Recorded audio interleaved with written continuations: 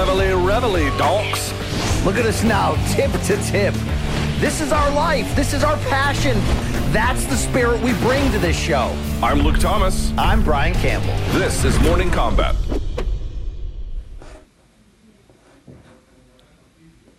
Guess what day it is? Hello, everyone. It is the 3rd of August, 2022, and it is time for Morning Combat. I am one half of your hosting duo for today. My name is Luke Thomas. I join you from the capital of Estados Unidos right here in Washington, D.C., joined by my friend. Look at this man. I was going to call him El Bigote, but I guess he shaved it off. Look at that. It's the what would you call him? I don't know. He's the king of South Florida, some shit like that. It's Danny Segura. Hi, Danny. How are you? Can you hear me? Oh, shit. He can't hear me. Well, we're off to a rip-roaring start. Oh, there we go. What's up, dude? What's up, man? A little delayed, but I can hear you. Thank you for having me. I'm hyped to be on the show. I think I set the bar real low as far as tech last time, so, I mean, there's only up from here, right? Yes, there is. Yeah, you'll see a delay in the Zoom screen. Just sort of work off the audio, not what the picture shows you, because there is gotcha. right to that point of delay. Okay, neither here nor there. Let's catch up a little bit, Danny. So you are currently with MMA Junkie. You live in Miami, Florida. You were living in New York for a time during the pandemic. You switched up things. How is sunny South Florida? It's good, man. I can't complain. Weather's great here. I ran away from some of the prices in New York. Sadly, prices here are getting, through the roof, rent, everything. I mean, all around the country, but South Florida is like a special place as far as like real estate and all that is going off. But all in all, I mean, I can't complain. Life is good. Working for MMA Junkie, very happy. And excited to talk to you about combat sports this morning. We had Rashad on Monday, who also lives, I think, in you're roughly your neck of the woods, somewhere there in South Florida. And he was telling me that the heat is so bad at this time of the year that you treat it like the snow in December in New York, which is that like you just don't leave the house. Is that what you do? How do you manage the weather there? Yeah, pretty much. I mean, doing activities throughout the day, like if you're going to go play sports or whatever, it's impossible. So, for example, I usually play soccer like on a weekly basis, and at this point, we're just all playing at night because during the day it would be suicide. So, the weather here over the summer it's pretty bad just because it's so humid. But I mean, you just wear out the storm, and then around like September it gets really nice. So. We got a couple months, and then we'll be good to go to go out. And after that, nothing beats the South Florida weather from like September to like February, March, I would say. Wow. It's a nice long stretch, I do have to admit. Yeah. It changes things up. So, well, listen, we're good to have you. It is not the strongest week in combat sports, but there's still plenty going on. Danny and I are going to get to it. We have some retirements. We have a UFC event this weekend. We have some PFL news. We've got a bunch of the games we're going to play here today. It'll be a fun one midweek for you here on Morning Combat. So thumbs up on the, let's see, if you're watching on YouTube, hit subscribe. Let's throw up the socials there for our lower third. There you go. If you want to give Danny a follow on all the various places, you can check him out right there. Also, as a reminder, morningcombat.store. For any of the merch. I don't have any merch on today. Hey, Danny, have we sent you any merch yet? Do you have any MK merch? No. Zero, man. Zero. Okay. You guys got to send some stuff my way. Yeah. All right, we'll get that. I don't know if we have any in kids sizes, but we can probably find some for you to wear. Dude, I've been hitting the gym, my man. I'm like large on kids now, so, There you go. Dude, this is a true story. I had a buddy. Do you guys still have the dad hat? I don't. I haven't looked recently. I have to. Okay, I like those. If there is, I'd take one of those for sure. All right, big dad energy there from Danny Segura. I had a buddy, my best friend in high school. This is true, and it's not true anymore. Obviously, he's grown a little bit. But when we were juniors in high school, just think about that. So 16, 17, something like that. He was still so small that he had to buy pants in the kids section. I was like, you're just the runt of the litter. He's a little bit bigger now, so that's why I like to joke. Let's see. We also have Showtime. Showtime.com. 30-day free trial. If you like it, you can keep it. If not, you could pound sand. By the way, it's not just the sports side. It's everything that Showtime has to offer from the app, on demand, the whole 9 yards.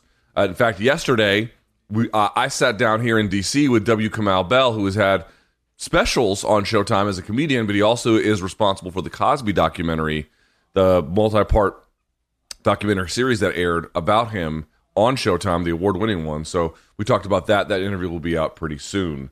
Let's see, Danny. I'm trying to think if there's anything else here. Oh, yes, I know, for example, what we have to do. This is where BC just takes many, many liberties. I'm assuming you won't.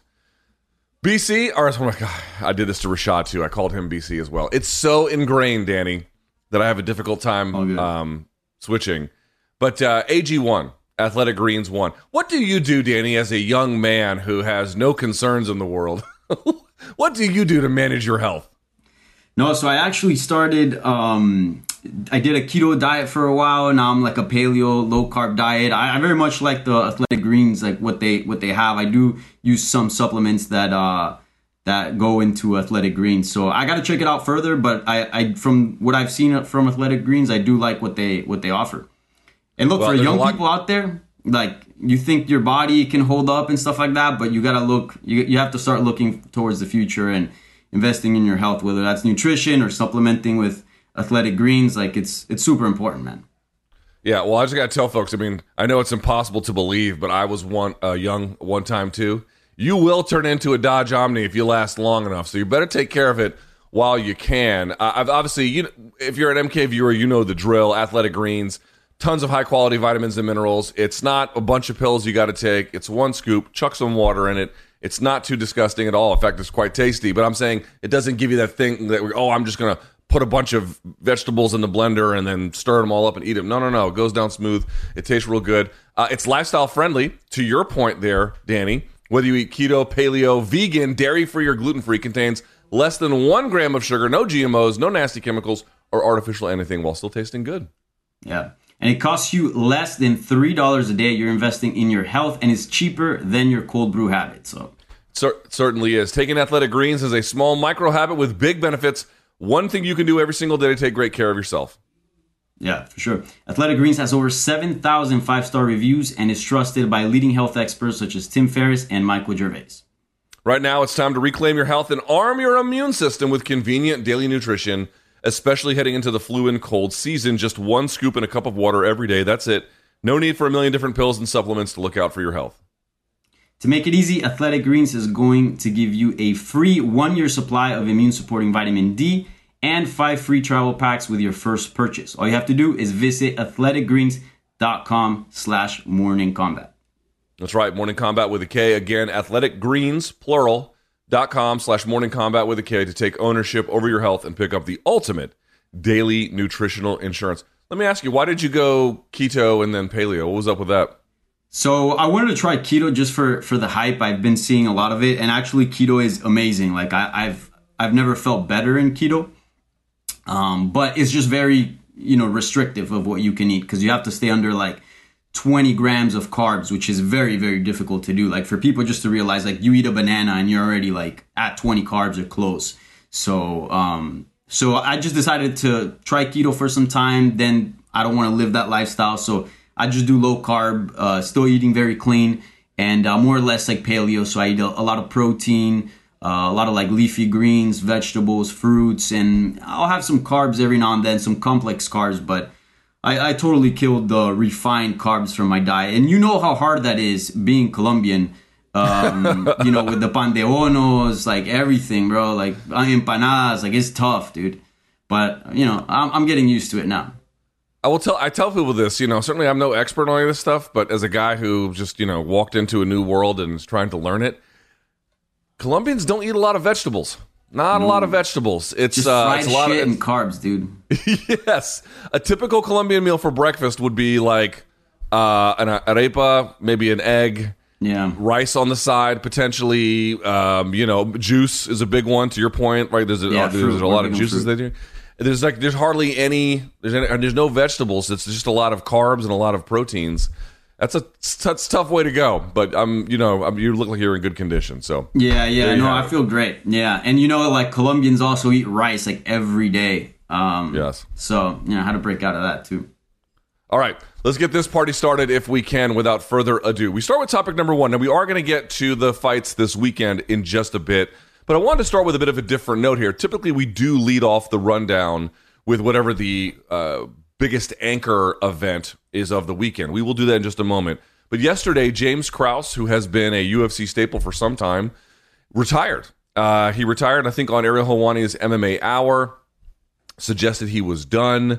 And this is a guy who's got an interesting reputation, Danny, because James, like if I had to ask you off the top of your head the very best James Krause win, we should be very clear about this. He's got some good wins on his resume, to be sure, and in all the wins, he showed well-rounded, thoughtful ability, but this is not a guy who was a previous champion, for example. I don't think he ever even fought for a title. I don't think he ever got all that close, to be quite honest with you. He fought over middleweight and welterweight for the vast majority of his career. I think he had some 160 fights on the regional scene.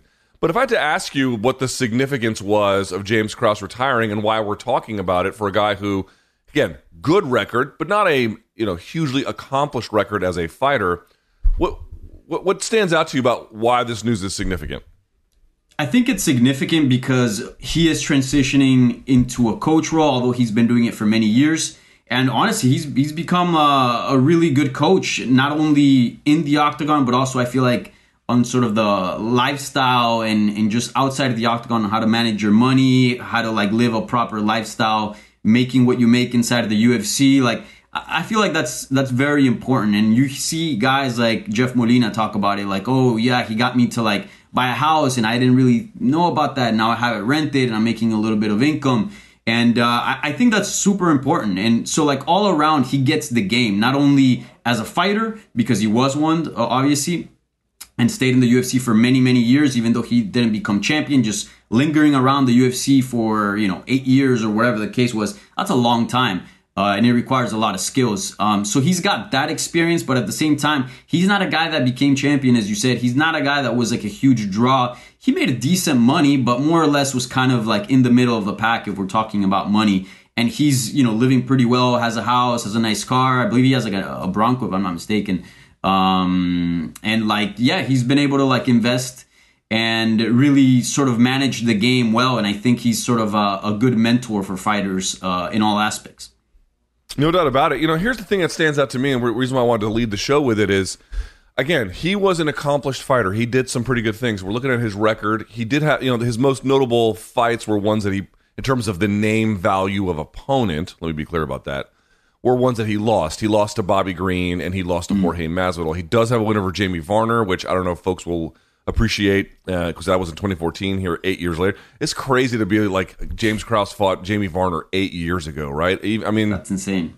It doesn't feel like time has passed, but it certainly has. And of course, he finished his last fight with a win over Claudio Silva and has a win over Sergio Moraes, which is a knockout win in the third round, which is pretty good. He had some performance bonuses along the way. You get the idea. He had a good career. But I think what stands out to me is, as good of a fighter as he was, I think he's going to be a much better coach. I think he's already sort of showing himself to be, where are your best attributes? What do they put to the best kind of use? And being the guy who can train these younger fighters, people are now flocking to him. He now has a champion in his stable. Now, granted, he had a guy who was previously a champion who lost, and this was for an interim title. But the fact that, Brandon Moreno left a very good gym in Mexico, whatever his reasons may be, to go join James Krause, kind of tells you what he's putting together there in the Midwest is something of value. And I think a lot of times we look at fighters get into a coaching role. Maybe Khabib is somewhat different because his whole situation is unique. And we sort of wonder about whether or not like they'll fade into obscurity, or, hey, that was a guy who used to fight. I actually feel like his profile might elevate by virtue of the performances that he's had to this point, Danny. And what you see is it seems to me, maybe I'm reading it wrong, so if I am, by all means, interject.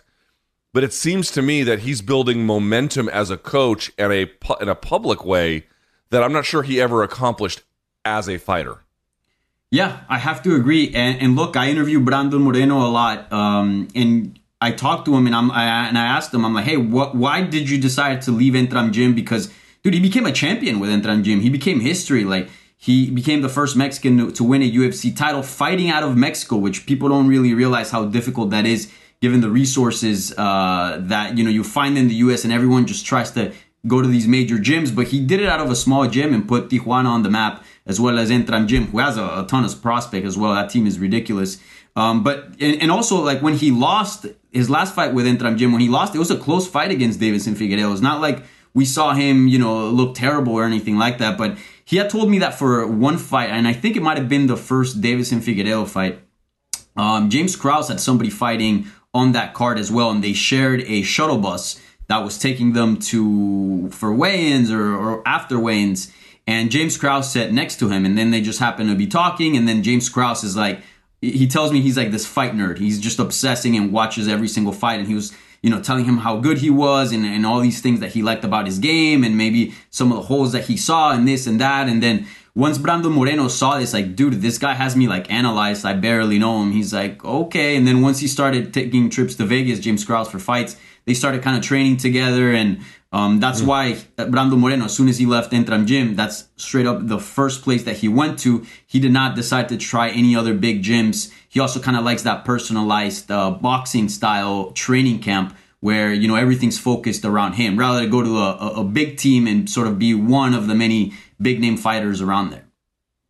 Is there a way to explain the Entram Gym dynamic to people like us you've been there, right? You've seen it. You for folks who haven't seen it, you've done a documentary from that was on Lobo Gym, but I haven't been to Entram. That was Lobo in Gym. Guadalajara. That's right. We had to say Lobo Gym. Have you been to have you been to Brando Moreno's old gym?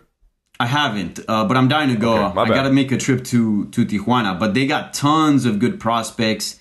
Michael Morales, who fought at UFC 277, huge prospect from Ecuador. I mean, everybody that is training in Latin America and can't get into the US because of visa issues or whatever, they go to Mexico and they go to Entram Gym because that's literally the best gym right now outside of maybe like Shudo Box in Brazil or a few other big teams in Brazil. But excluding Brazil, Entram Gym is probably the best gym you can find in Latin America right now. Interesting. Super crazy.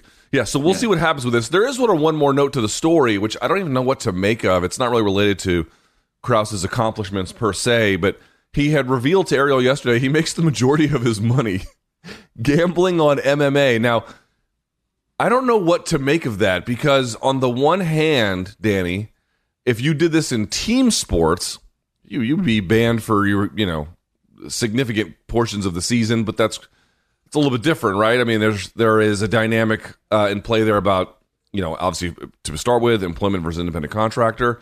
Obviously, the betting aspect of MMA is sort of inherent in it, but no one seems to care about an eye about it. And I'm not saying I care all that much either, if I'm being perfectly candid, but it is unusual, right?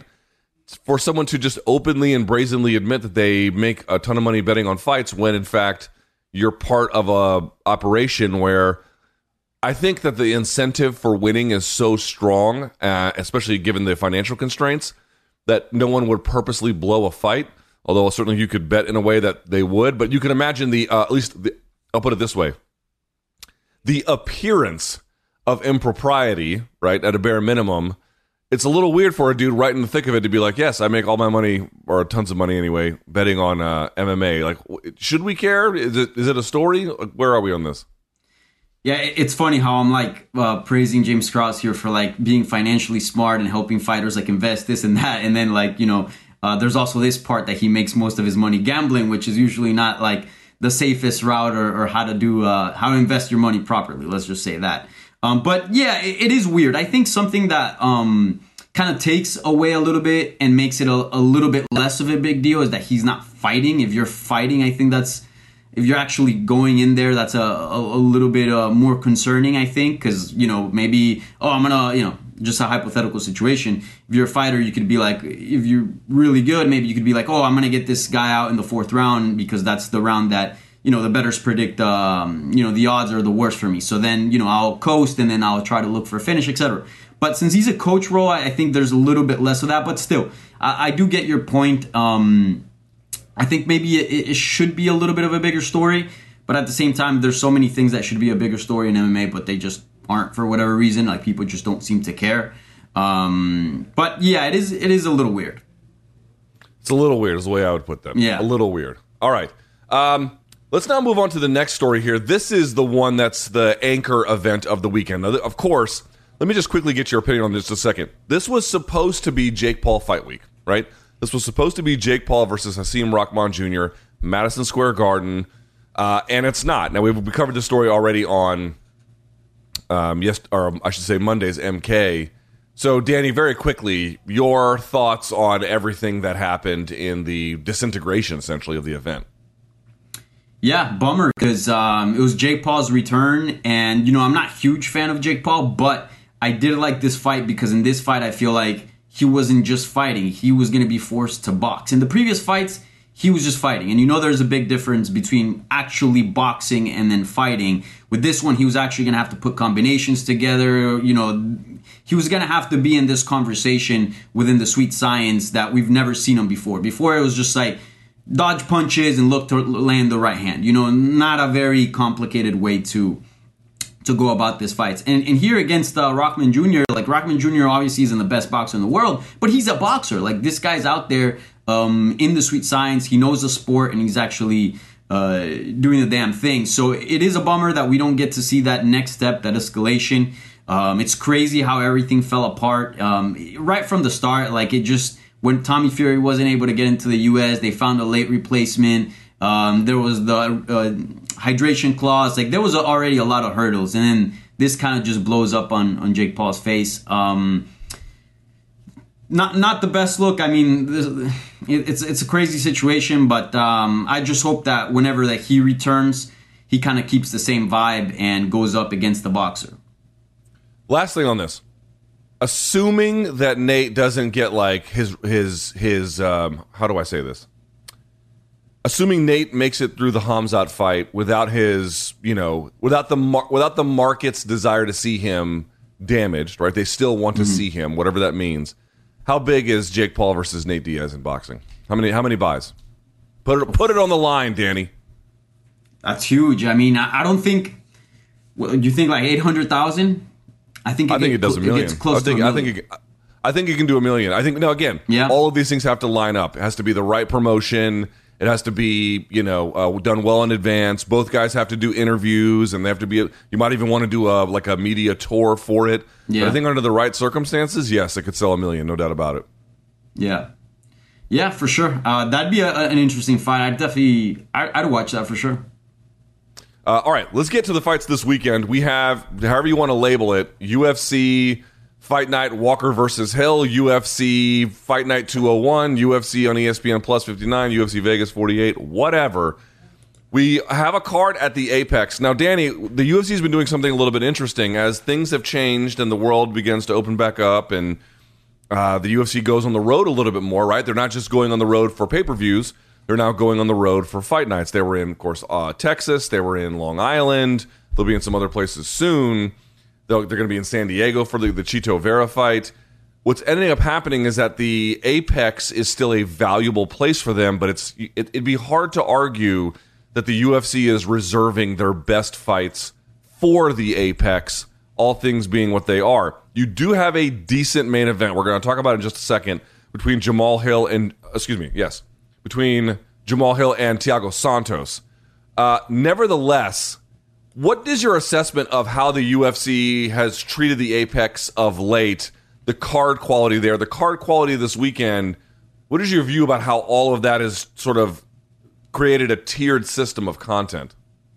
Yeah, it's interesting. I think we are seeing this is because clearly the cards on the road are better. And a lot of people are attributing it to like the crowd. And I think obviously it plays a factor into the fights being better, the fighters getting amped up and all that. But if you just look at the cards on paper, the cards outside of the Apex are just much better. And one of the reasons is because at the Apex, the UFC doesn't have to sell tickets. So I don't think that this card, and all the respect to all the fighters competing at this upcoming card this Saturday, I don't think you can put that on the road and sell out. So you do have to, put a little bit of muscle in those cards that are on the road because tickets are a big part of it. What happens is that for the shows that are at the Apex, we're now seeing, the UFC not really put as much emphasis in those cards. So if it's already an Apex card, you know that, okay, main event, co-main event are going to be good. But then below that, there might be a few gems here and there, but more or less, it's not going to be a very strong card. So I think that's the biggest thing. I think ticket sales influence the UFC into actually putting more muscle into these cards. So I love the UFC on the road just because it guarantees us a better event. But I don't really dig too much of the UFC Apex, to be honest, but it does serve a purpose nowadays with so many cards, with so many fighters on the roster who they have to give fights to. This is a good avenue to sort of keep the machine rolling. Yeah, people complain about the Apex like it's the Apex by itself that's the problem, but I didn't mind the quiet fights with not much of a crowd during the middle of the pandemic. To me, I don't mind the Apex. What I mind is that if you're going to give all of the very best stuff to your pay-per-view and then some really good stuff to the fight nights, there's just not going to be, or on the road, there's just not going to be much left. Now, with that in mind, let's talk about this main event, Danny. Thiago Santos in a 205-pound main event against Jamal Hill. Jamal Hill on a 2-fight win streak. Thiago Santos having lost 3 of his last 4. The last loss to Ankalaev was thorough, but boring. I think most folks would say there just wasn't much action. He did have a win before that against Johnny Walker, but since the fight to John Jones and the time off and the surgery and everything else, hard to argue he's exactly the same as he was before. In fact, he's a pretty big difference. Size up this contest for me. What do you see as the most relevant way to look at this fight?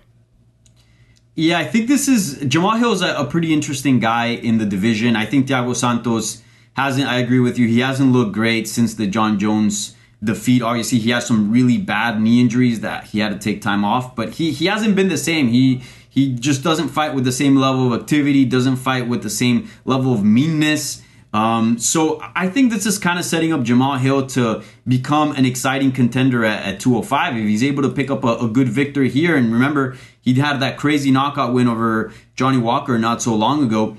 I mean, what the 205 division needs right now is names and top contenders. So I feel like this is a great opportunity, main event against a former title challenger, to sort of kind of propel Jamal Hill into that conversation and have him, be set up for future bigger bouts here in the division. So that's kind of what I see here. I think this is Jamal Hill's opportunity to sort of go beyond just being an exciting fighter that gets good finishes here and there and actually become a contender and become a threat in the division and somebody that we start talking about as a potential future title challenger. Thiago Santos currently sitting at age 38. He'll be 39 in January, so he's sort of halfway through it there, give or take. Not quite, a little bit longer actually. Jamal Hill just turned 31 in May. What is your view of the upside of Jamal Hill? You kind of got to it. Since he joined the UFC, he won on the Contender Series. He had the no contest to Klidson Abreu, which was originally a TKO Hill for win, overturned after he tested positive for marijuana, which is obviously bullshit. We can be honest about that. Follows it up with the Ovin St. Preux win. He did lose to Paul Craig. He got finished inside the first to Paul Craig, but then rebounded with stoppage wins in the first round himself against Jimmy Crute and Johnny Walker. What? Great hand speed, good boxing, but to your point, as good as he's looked, maybe there's still definitely some, not questions, but there's further challenges to answer before we get a more complete picture. Yeah, for sure. And before we talk about how BS is the whole no contest for marijuana, I know we've talked about this, media has just talked about it for many years, but now that the Nevada Athletic Commission made it, I guess they don't test for marijuana anymore. Shouldn't they go back and give all these guys that got their wins overturned to a no contest, shouldn't they get their wins back? Because they're not testing for it anymore and they're saying it's cool. So, what's going on there? Yeah, they should. It's fucking bullshit that they ever did it to begin with. They don't have any way to know if he was actually feeling the euphoric effects of it during the time of the bout of the fight itself. So no, the commission's fucking blow. We know this. Yeah, it's ridiculous. But to your point, I agree. Good hand speed, good boxing. I think he's a little bit green. He needs a little bit more experience. Jamal Hill, obviously, he's just 12 fights into his MMA career, so understandably so. But this is a guy that, again, needs experience, and I feel like above everything, he needs victories over guys that have name value for confidence and also just to kind of beef up the record and the resume. And I think this Thiago Santos fight is a great next step. I really like this matchup for Jamal Hill. And we'll see how this guy evolves. He's 31. We know that light heavyweights or heavyweights usually tend to have longer careers. Usually they get into their primes a little bit later into their careers compared to lighter weight classes. So I think at 31, considering he doesn't have a ton of experience, I think there's still a lot for Jamal Hill to gain here and to evolve. So as of now, I'm not screaming, hey, this guy's title contender, this guy's a threat, but who knows? Let's wait and see what happens to Thiago Santos. Maybe he makes a statement here. And, fighters can evolve greatly in between fights. So he certainly has a lot to work with in terms of his athletic ability, hand speed, power. He just has to add a few things technically, I think, and he's up there, man. Yeah, in fact, if you look at the rankings, which was probably a big driver in how this fight got made, currently, at the time of the broadcast, Jamal Hill sits at 10, which seems about right. Thiago Santos sitting at 6. Now, what's interesting is that Paul Craig is sitting at 9. Craig has a stoppage win over Hill. But my guess is that what they're looking to do is they want to get some fresh contenders in there, because if you look at 6 to 10, it goes something like this. 6 is Thiago Santos, who's had a title shot and I think is on the downside of his career. Could be wrong, which isn't to say he can't win on Saturday. That's not what I mean. Right. But his best wins are probably behind him, is what I think. Dominic Reyes sitting at 7. Not sure what to do with him. Already had a title shot. Actually, a couple of them. 8, Volkan Oezdemir. Got a nice win over Paul Craig sitting at 9. But again, Oezdemir already had a title shot. Craig is sitting at 9. Then you have Jamal Hill at 10. To your point, Jamal Hill doesn't have the same experience as those guys. With a win over Santos, I don't know if he'll take the number 6 spot, but it puts some new life into the top of that division. With the exception, Danny, of Jan Blachowicz sitting at 2, 1 to 5 is Teixeira, Ankalaev, Rakic, and Smith. So Smith's had a title shot. Teixeira, the former champion. It's Teixeira, Blachowicz. Yeah, they're trying to get some new blood in there is the basic idea. They're trying to shuffle some new life into there. Jamal Hill at 31, one of the younger guys given that position. It put him just outside the top 5-ish in that space. Conversely, if Santos gets a win, to me, this would be his most validating one. Johnny Walker sitting at 13. If he could beat like a surging, let's put it that way, semi-surging Jamal Hill, that would shut up doubters like potentially you and me or somebody else out there who thinks, oh, well, he can't, this is the end of it. It would be a real validating moment to keep his spot hovering on the outside of that top 5, basically. Yeah, no, for sure. I think that's what it is. He's looking to prove that he belongs in that spot at number 6, because right now, Thiago Santos' career, as you mentioned, is a bit on a downfall. He doesn't look to be the same fighter that he once was. But if he loses to Jamal Hill, I think that's a clear indication like, hey, his better days are over, because that's a different type of defeat, a different type of loss. So this is very much guarding his spot and guarding, I'm not saying he's going to become a title contender with this win, but guarding, that spot that like, hey, I'm here to compete and I'm still among the top 10 in the world. Look at this guy that was coming up, that was ranked at 10. He couldn't get by me. Give me a big fight in the future. And for Jamal Hill is that I think if you beat him, you get a former title challenger in your record. A lot of people saw him beat John Jones. I think this opens the doors for the top 5, and all of a sudden we're going to start seeing him in meaningful bouts that could have big consequences at 205 for sure. No doubt about it. Yeah, somebody who's not title shot ready, but top contender fight ready. Oh, yeah. Is the way I would put that. All right, so our co-main event is actually maybe the best fight on the card. In fact, if you were ranking, tell me if you disagree, Danny, if you were putting the fights in order in such a way where you were putting it like very best fight on paper first, this is what it would be. Of all the fights on the card, Vicente Luque taking on Jeff Neal at welterweight. That's the best fight on this card by a mile. Neither guy is shot. Neither guy is by any means potentially even reached their peak yet. There's some debate over that. But where are they? Where is Vicente Luque in his career, Danny? And where is Jeff Neal? And why is their meeting here significant? Yeah, this is my favorite fight on the card, and I think it'll be many's as well. I think Vicente Luque is in a similar position to Thiago Santos, not exactly in the sense that, he looked terrible in his last outing and we're thinking he's going downhill. No, I think his better days are still ahead, but he does share the same ranking. I believe he sits right outside of the top 5. He's number 6 nowadays. And he's always been a guy that, he's clearly talented, picks up important wins, but once he needs to make that big step and really face somebody against the top 5, he's come up short, right? This time around, it was Bilal Muhammad in his last outing. Prior to that was Stephen Wonderboy Thompson. And then, he takes those L's and he goes on these long streaks until he meets, again, a top 5.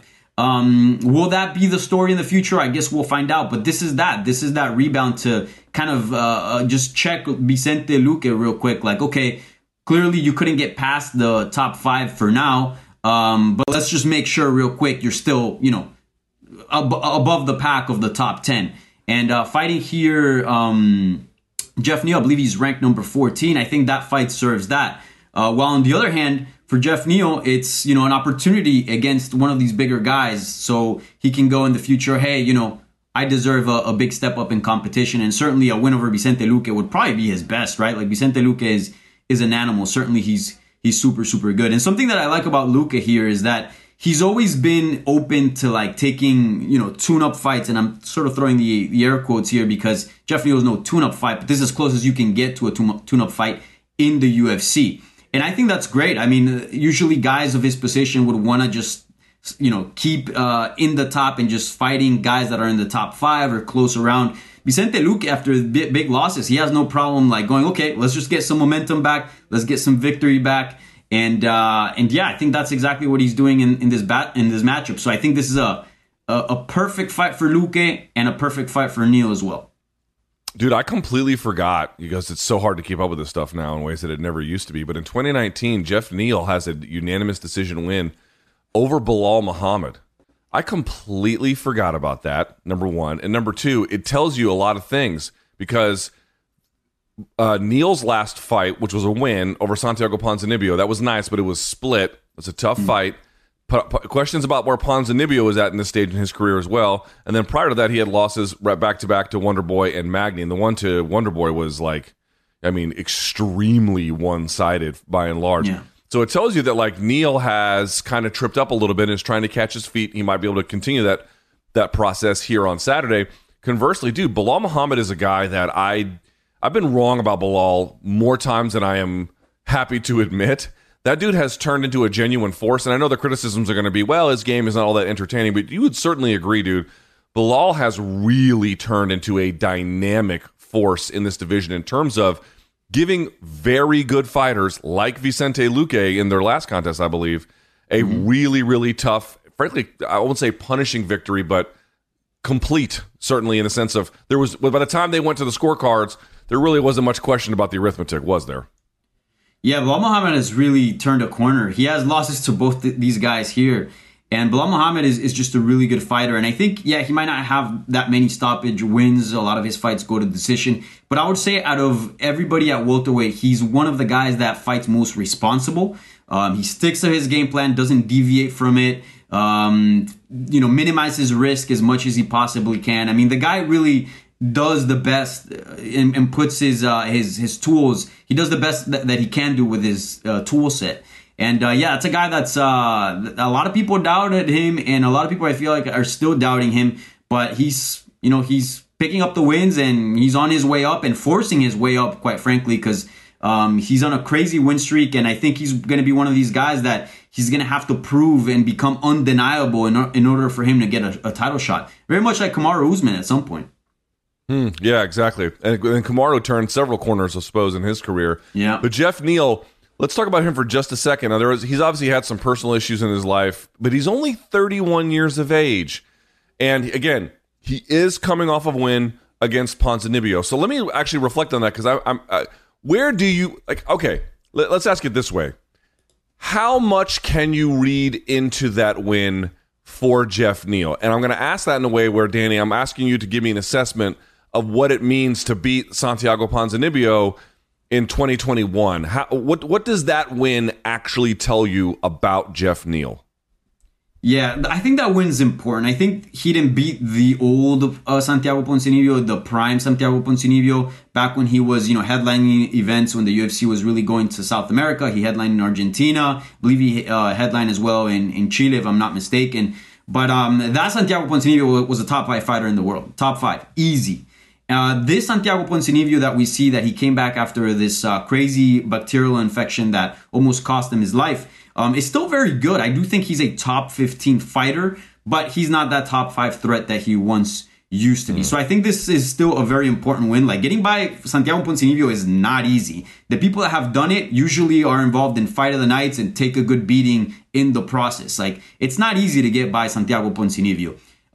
So I do put a lot of weight in that victory. I think it is a good victory for Jeff Neal, but it's not a victory that claims, hey, this guy's going to be the next in line for the title shot or anything like that. But I do like Jeff Neal, and I remember like just a couple years ago, back before he had that loss to Stephen Wonderboy Thompson, he was on this crazy streak that included that victory over Bilal. And a lot of people were wondering, hey, this guy's on the come up. Is he the next title contender?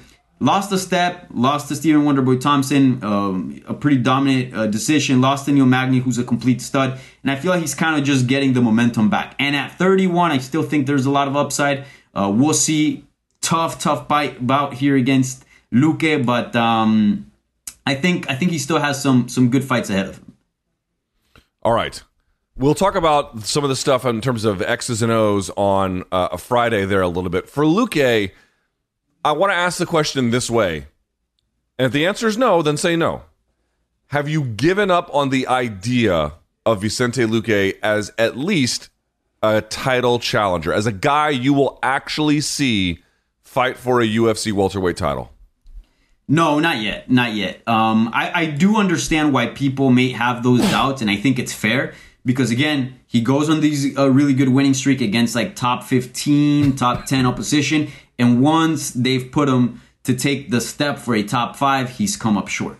So I understand that, and it seems it's a repeating pattern at this point, but the dude's only 30. Right now, this is the prime of his career. He trains out of a really, really good gym. Let's not forget his last fight against Bilal. That was his first main event ever. That was his first 5-round fight ever. So it just shows that even though he does have a lot of fights, there's still a lot of experience to be gained. And hopefully as he gets more main events in the future, we'll start seeing a more complete Vicente Luque. And I do think he's probably better suited for a 5-round fights anyways, just given how dangerous he is across the entire fight. And something that he told me, because I talked to him a couple of days ago, something that he told me that he learned from the Bilal fight is that going into that fight, it was his first time fighting 25 minutes, and he wasn't really sure about his cardio because he always swings hard, he always goes for the finish, and he thought that maybe there could have been a chance that towards the end, he could have lost some steam. So he kind of held back a little bit too much. And he said, after the fight was over, I'm like, dude, I have so much more to give. And that kind of hurt him as well. Obviously, Bilal did a fantastic fight too. And I think technically it exposed Luque to certain things. But overall, like I do think he can tweak certain things, and given how dangerous he is, not only on the feet, but on the ground as well, you do have a threat here. You do have a threat. He's got a... his takedown defense is good, but what happens is that when fighters shoot on him, sometimes they might not be able to get the takedown, but they're able to press him against the cage. They're able to control him. And that obviously doesn't look good on the eyes of the judges, and it costs him. So again, a few little tweaks here and there, and I do think he can be a legit title threat. He's also, again, one of the younger guys at 30. I'm talking about the guys at the top, like Bilal's 34 already. So who knows? It may be a year or two once Kamaru's like 36 and these older guys that are at the top start facing out. He can start coming into his own at 32, 33 and be that title contender and fight for a title. I think that's possible. All right. Moving down the card here a little bit, I'm not trying to be the guy that does the cliche thing where, like, I'm too cool for school and let's just spend 30 minutes taking a shit on the Ultimate Fighter. I've been taking a shit on the Ultimate Fighter for 10 years plus. I mean, I gave up on it long time ago. Before, I guarantee you 90% of the people watching were even watching MMA. It's not been what it used to be for a lot of reasons. But okay, that we've done that thing before. I don't really give a shit to do it anymore. Nevertheless, Danny, there is something to be said where it's not just old, hipster assholes like me who no longer watch it. I'm not really sure who does. Now, there obviously is enough of an audience because they do it on ESPN Plus. They had Juliana Pena and Amanda Nunes as coaches. Fine. If there's enough of an audience, great. What can you say about the Ultimate Fighter at this point? It's just another show. Like I wouldn't go out of my way to like clown stuff they put on YouTube, like, oh, best knockouts or whatever. I see it as sort of commensurate with that. It has a purpose, not a significant one, and that's the end of it. Yeah, I don't know why, honestly, it's still around, to be quite frank with you. It used to be, and I think this is what's hurting it. One, like back in the day, this, like in the early 2000s, reality television was everything. So obviously having a reality TV show for MMA, that was big for the fans as well. I think with the demise of reality TV, that's kind of hurt The Ultimate Fighter. And also what's hurt The Ultimate Fighter is that before, years ago, it was super hard to get into the UFC. There weren't nearly as many events, so the roster was a lot smaller. So to get a spot in the UFC was like huge. It was huge. And winning the Ultimate Fighter would be like, okay, this guy's entering the UFC. And that sort of had a whole prestige around it, just being part of the UFC roster. Nowadays, with Contender Series and so many fights falling out because of COVID, this, and that, and all of a sudden we get a huge influx and the roster's huge and we get fights every weekend. Now it's not as meaningful as it used to be part of the UFC. So it's like, okay, you're going to go weeks and go through this entire grueling tournament that doesn't really reflect sort of if you will do well in the UFC or not, because it's just such a vastly different format. And then at the end, you get like a contract. I feel like there needs to be something more than just a contract, because at this point, so many fighters get contracts. You know, we see the influx on fighters. It's huge nowadays. So it has lost a lot of pop. I do think they need to do something. If they want to keep it around, they need to do something to sort of bring it back to life a little bit. Because it just doesn't have. There ain't no bringing that Frankenstein. There ain't no bringing that Frankenstein back. I mean, it is. You think so? You think it's done? I think that they can keep it alive, but I don't think they can turn it into something that it was. Something that it was, like to your point, like I think you even started the point was exactly right, which was, yes, in 2005 I was 25 years old, right? The middle of my 20s, when you feel like, you're king of the world in certain ways, even though you're not, obviously, in almost all of them. But certainly it tied to your youth. And in 2005, that what they were trying was incredibly relevant. Now, it's changed over time to adapt to the time.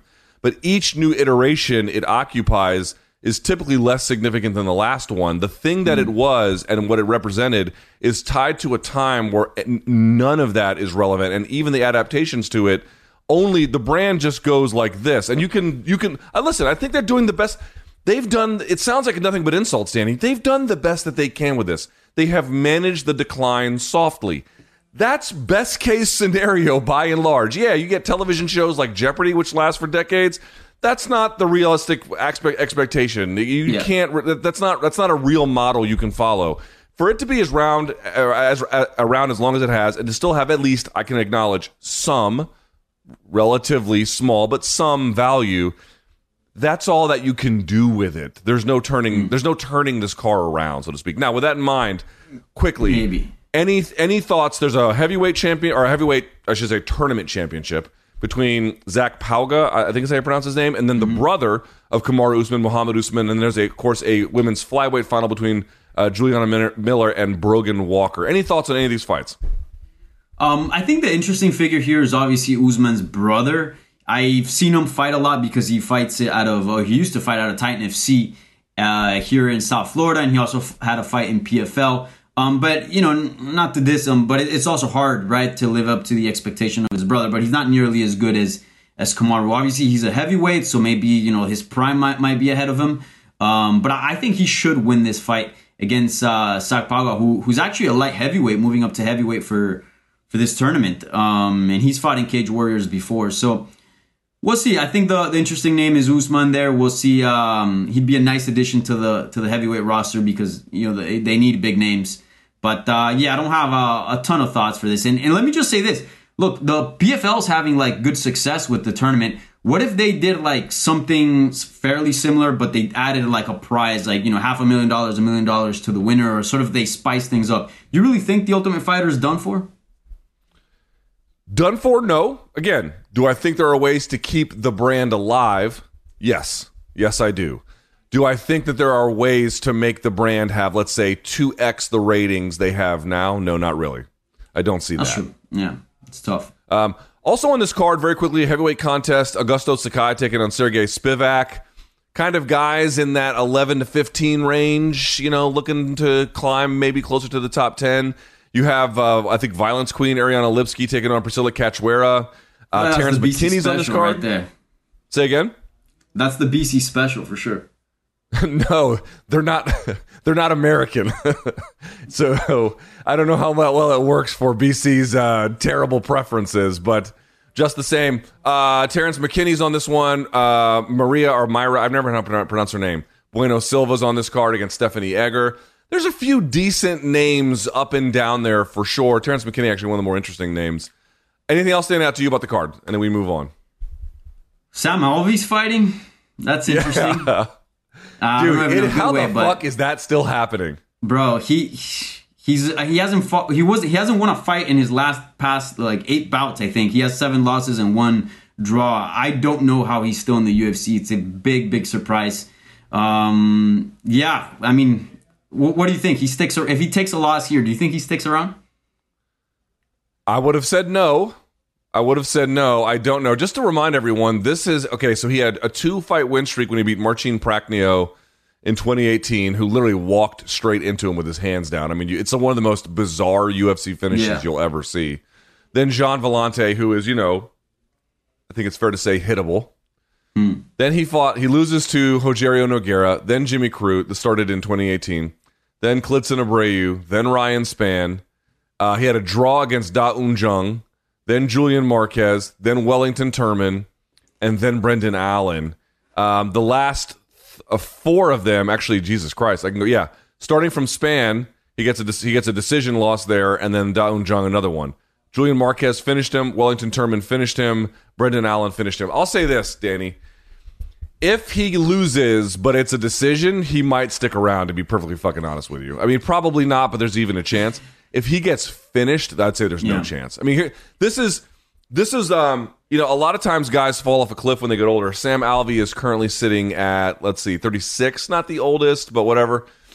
But, his situation is where if they start to lose, you're like, and lose consecutively, let's say, or, like in big spots, like you got 1 win in your last 4 or something. That's a bad sign. And then when that turns into like injury or finishes, that's when you're really at the end there. Like for Tyron Woodley's end, it was not nearly as long as this, but he just went from like lifeless performance, lifeless, injury, stoppage. That's sort of usually the way it goes. We might be well past that here with Sam Alvey at this point. Yeah, we'll see. I mean, I don't even know, to be honest. I won't even put a prediction on his future with the UFC because this whole situation is just so bizarre. But outside of that, I really like Terrence McKinney. I know he had a loss to Drew Dober, but even then I thought he looked pretty good in it. He's a pretty young prospect. I like the upside on him. That's probably out of the prelims. That's the guy that I'm keeping an eye on, Terrence McKinney. All right.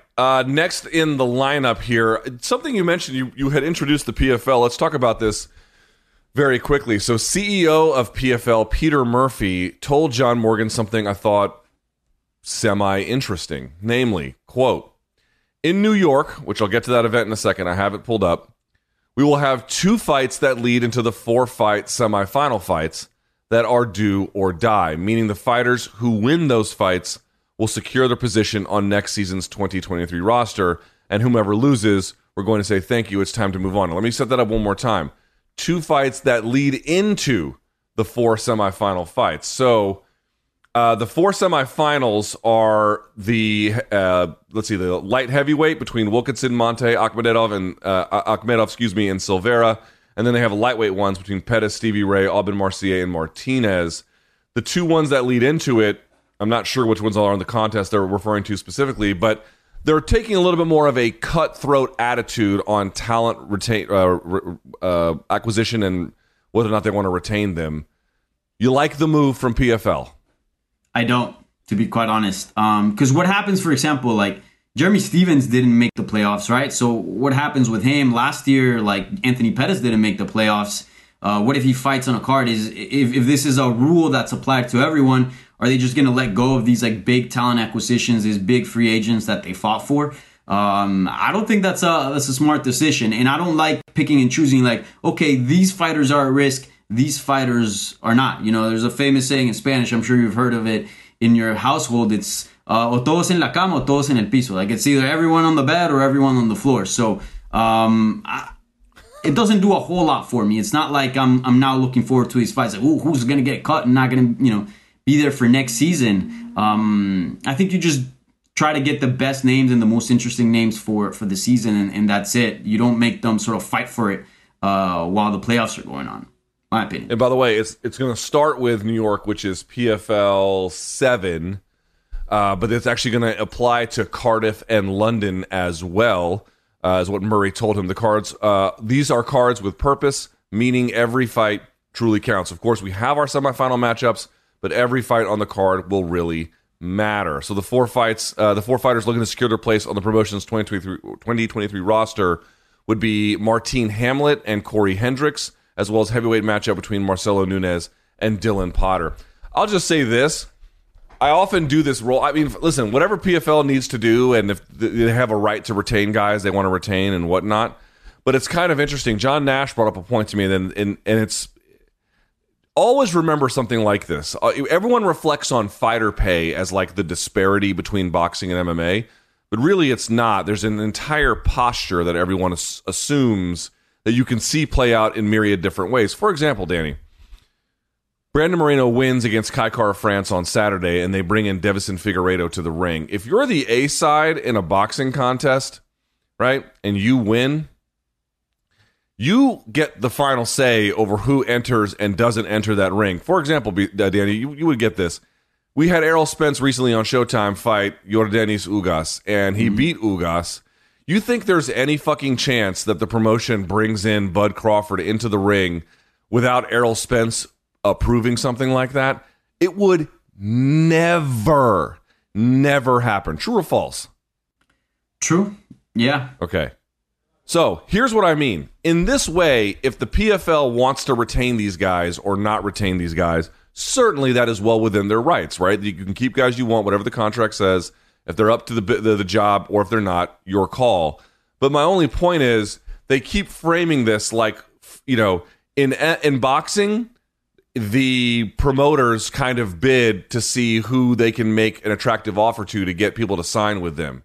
In MMA, it's the inverse. It's we control the show, and the fighters have to consistently try out to get to come to our show. So I don't mind it in a vacuum. In a vacuum, there's nothing at all by itself inherently bad about it. I want to be very clear about it. But it is one of those things where if you ask yourself, yes, there are tournaments in boxing on occasion that do happen, but sort of, you know, standard run-of-the-mill boxing operations, something like this, a promoter would never fucking say. It would never even occur to them to say it. I think that's where I come down on this. Yeah, I think that's fair. So yeah, we'll see how it plays out, especially like if they have any bigger names that don't make it to the playoffs. Like, are you going to apply the same rule if they fight? Like, is their job on the line? We'll see. Definitely interesting. I'll give this to PFL. PFL kind of is a little bit of a disruptor in the space just because their format is so different and they are trying different things. So I'll give them that. I think there is, I think there needs to be a little bit more innovation and see what works and what doesn't. Not a big fan of this exactly per se, but I do like the spirit of, hey, you know, trying to switch things up and trying new things. All right, let's move on to the saddest topic on earth. That is really just, you know, I realize that people have buried him, but we've not talked about this on this show. BC's not here. So, Danny, you get the wonderful honor of having to walk us through this. The Iranian Hulk is back in the news. God, what a sad sack this MFer is. Sajjad Gharibi, I'm sure my Farsi makes me pronounce that name incorrectly, but Sajjad Gharibi, known as the Iranian Hulk, a man who is 6'2", 385 pounds, and if you knew anything about fighting, it would immediately occur to you that he couldn't fight his way out of a wet paper bag.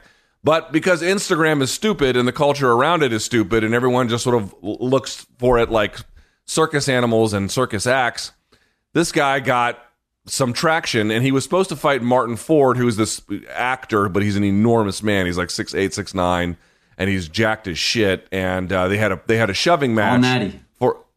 All natty. Definitely got looking that way on eating tapioca and getting a good night's sleep. But neither here nor there. Sure.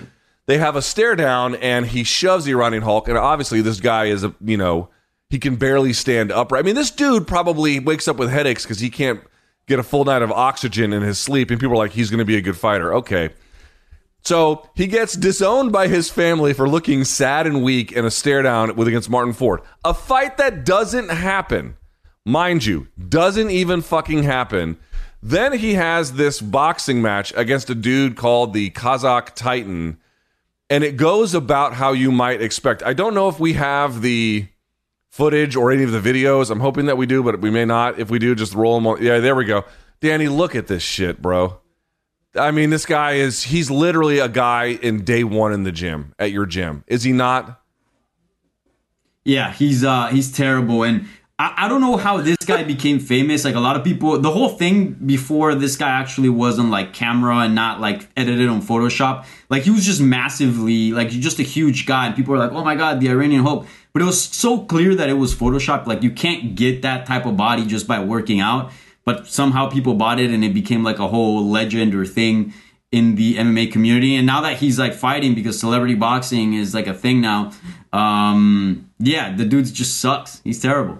I mean, it's crazy. Isn't it weird that in MMA we get these characters that become like things like even like, I know this is vastly different, but like Hasbullah, you know, I'm sure you know him. Like there's like these like personalities that become famous in combat sports. I don't know why.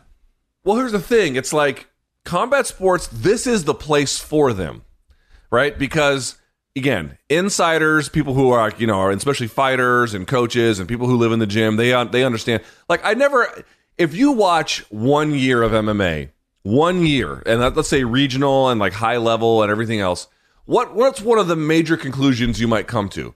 For me, Danny, one of them would be there's a lot of different body types or different weight classes, but in general, the guys who look more like gymnasts, even less than that because they're pretty jacked, but like Michael Phelps. The fighters with the physiques like Michael Phelps, they tend to do better than the bodybuilder types, than the big fat types, than, you know, again, all different types succeed. But in general, that's your ideal prize fighting body type, you know, give or take. There's a little bit, obviously, some changes you would make there too, given that he's just a swimmer. This idea that like some big mammoth motherfucker like this is going to be able to move and fight, it's like, dude, what the fuck are you talking about? But I'll say this.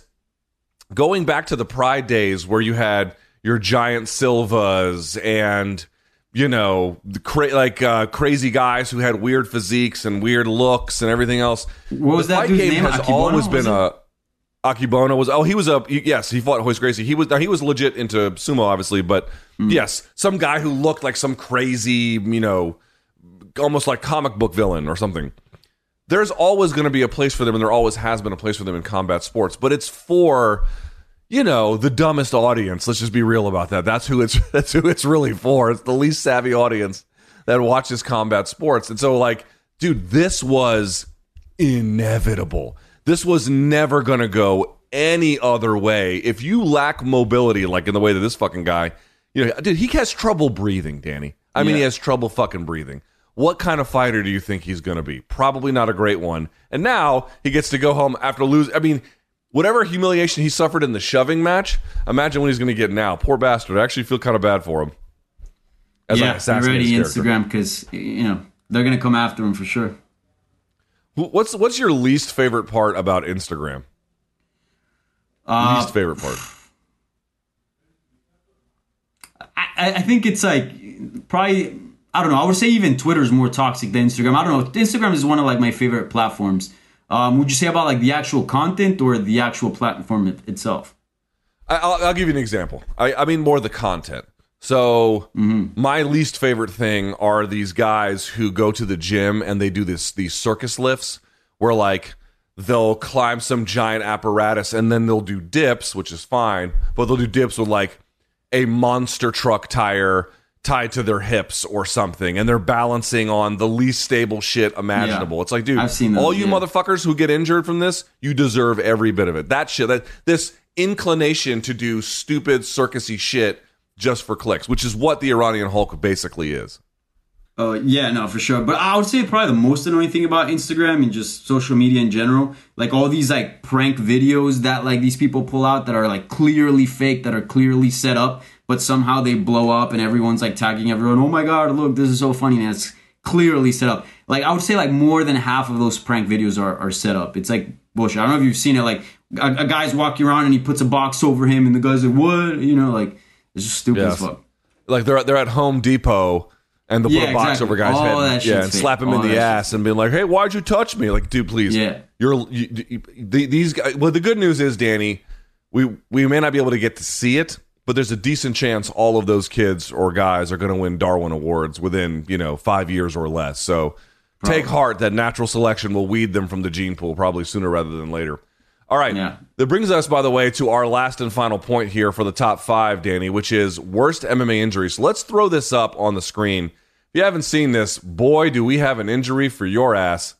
This is terrible. Now, I had the notes here about who this was. Yes, this is Blake Perry. Look at this fucker's nose. Danny, you think it's broken? This happened at A1 Combat 4, which is actually, this is Uriah Faber's show, I believe. It took place at the Stockton Civic Auditorium in California. Easily one of the worst broken noses I've ever seen, right? Yeah. That's up there with Mike Perry for sure. That is gross. That is... I saw it on my Twitter timeline, and the way they edited this was perfect because they kind of have like the towel over his face, and then they just kind of do like a big reveal. That thing's just gross. I can't believe they let him fight. I know. Did you see the video of them putting it back in? No, and I don't want to. That looks disgusting. It's fucking awful. It is. And dude, here's the other part too. Like, I've had nose surgery. I've had nasal problems for the last, like, I don't know, 5-6 years, maybe a little bit longer than that. You've known that as long as you've known me. I've had breathing problems through my nose because I got a bunch of damage up in there from years of living like a stupid person. Man, trying to sleep or trying to avoid like headaches and how like the position you have to like sit when your nose is fucked up. I can only imagine the weeks, probably months of absolute misery he's going to be in, even if the nose heals, which, by the way, all the scar tissue and shit is eventually going to have to come out there like that. That's one of the most uncomfortable injuries, even if it's not like, you know, it's not life-threatening or it's not necessarily career-threatening in that way. Right. But like quality of life shit, real bad. Real bad.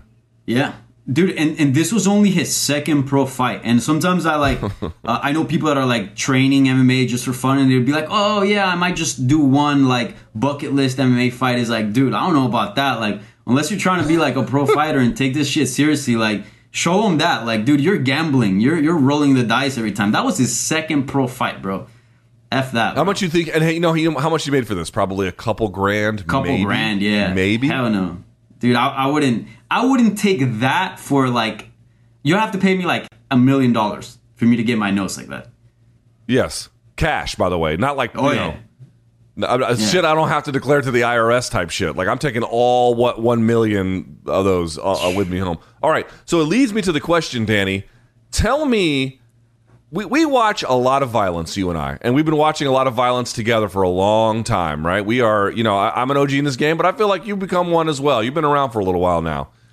Tell me an injury through all of the years of violence that you've watched that kind of stuck with you in the middle of a fight. I'm not talking about some stupid-ass car wreck. I mean, in a real fight, what injury really to this day was like, oh, that one was bad?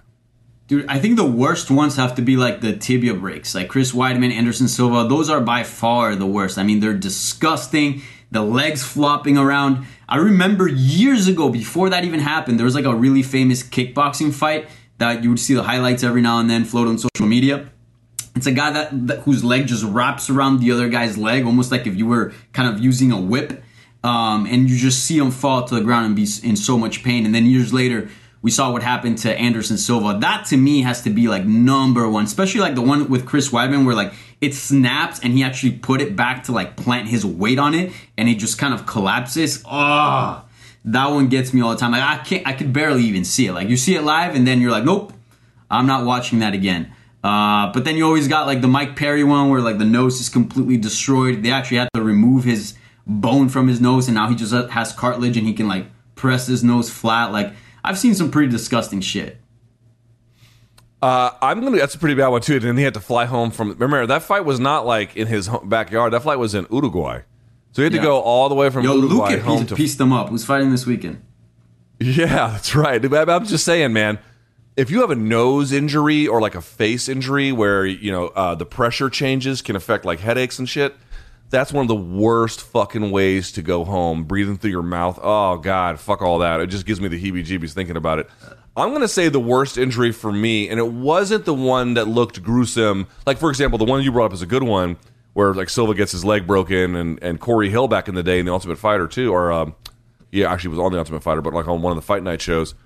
But those are gruesome to like look at there.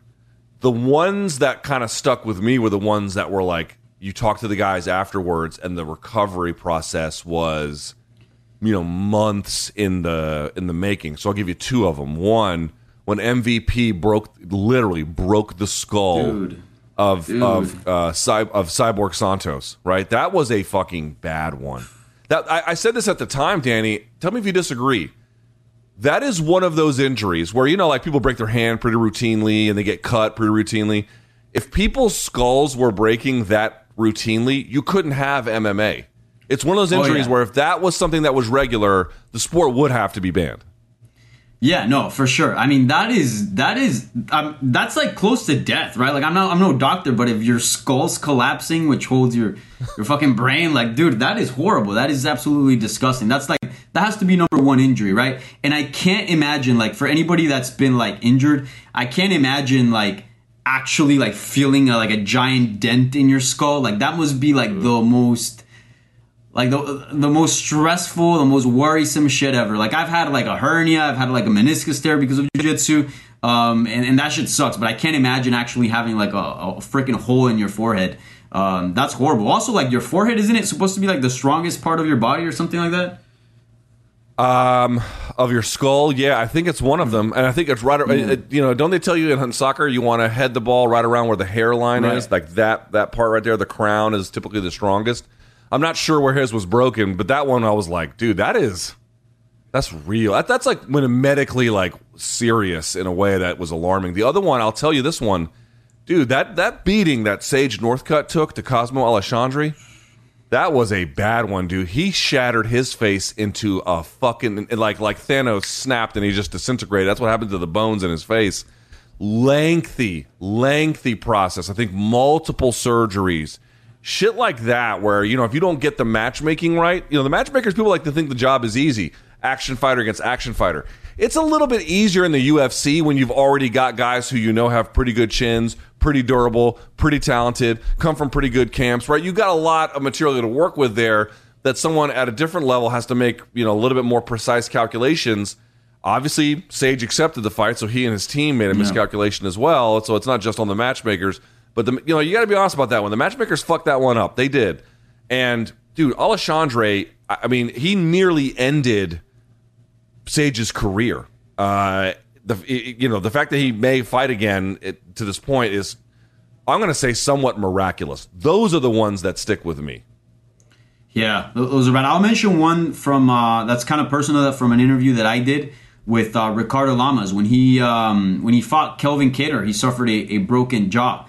And they had to put titanium plates on his jaw. I'm going to read you a quick quote from the interview that I did with Ricardo Lamas. And this is what he says, quote, "My bite doesn't feel the same as it was before. I don't think maybe it will ever will. My teeth just don't align the way they used to. So it's a little annoying."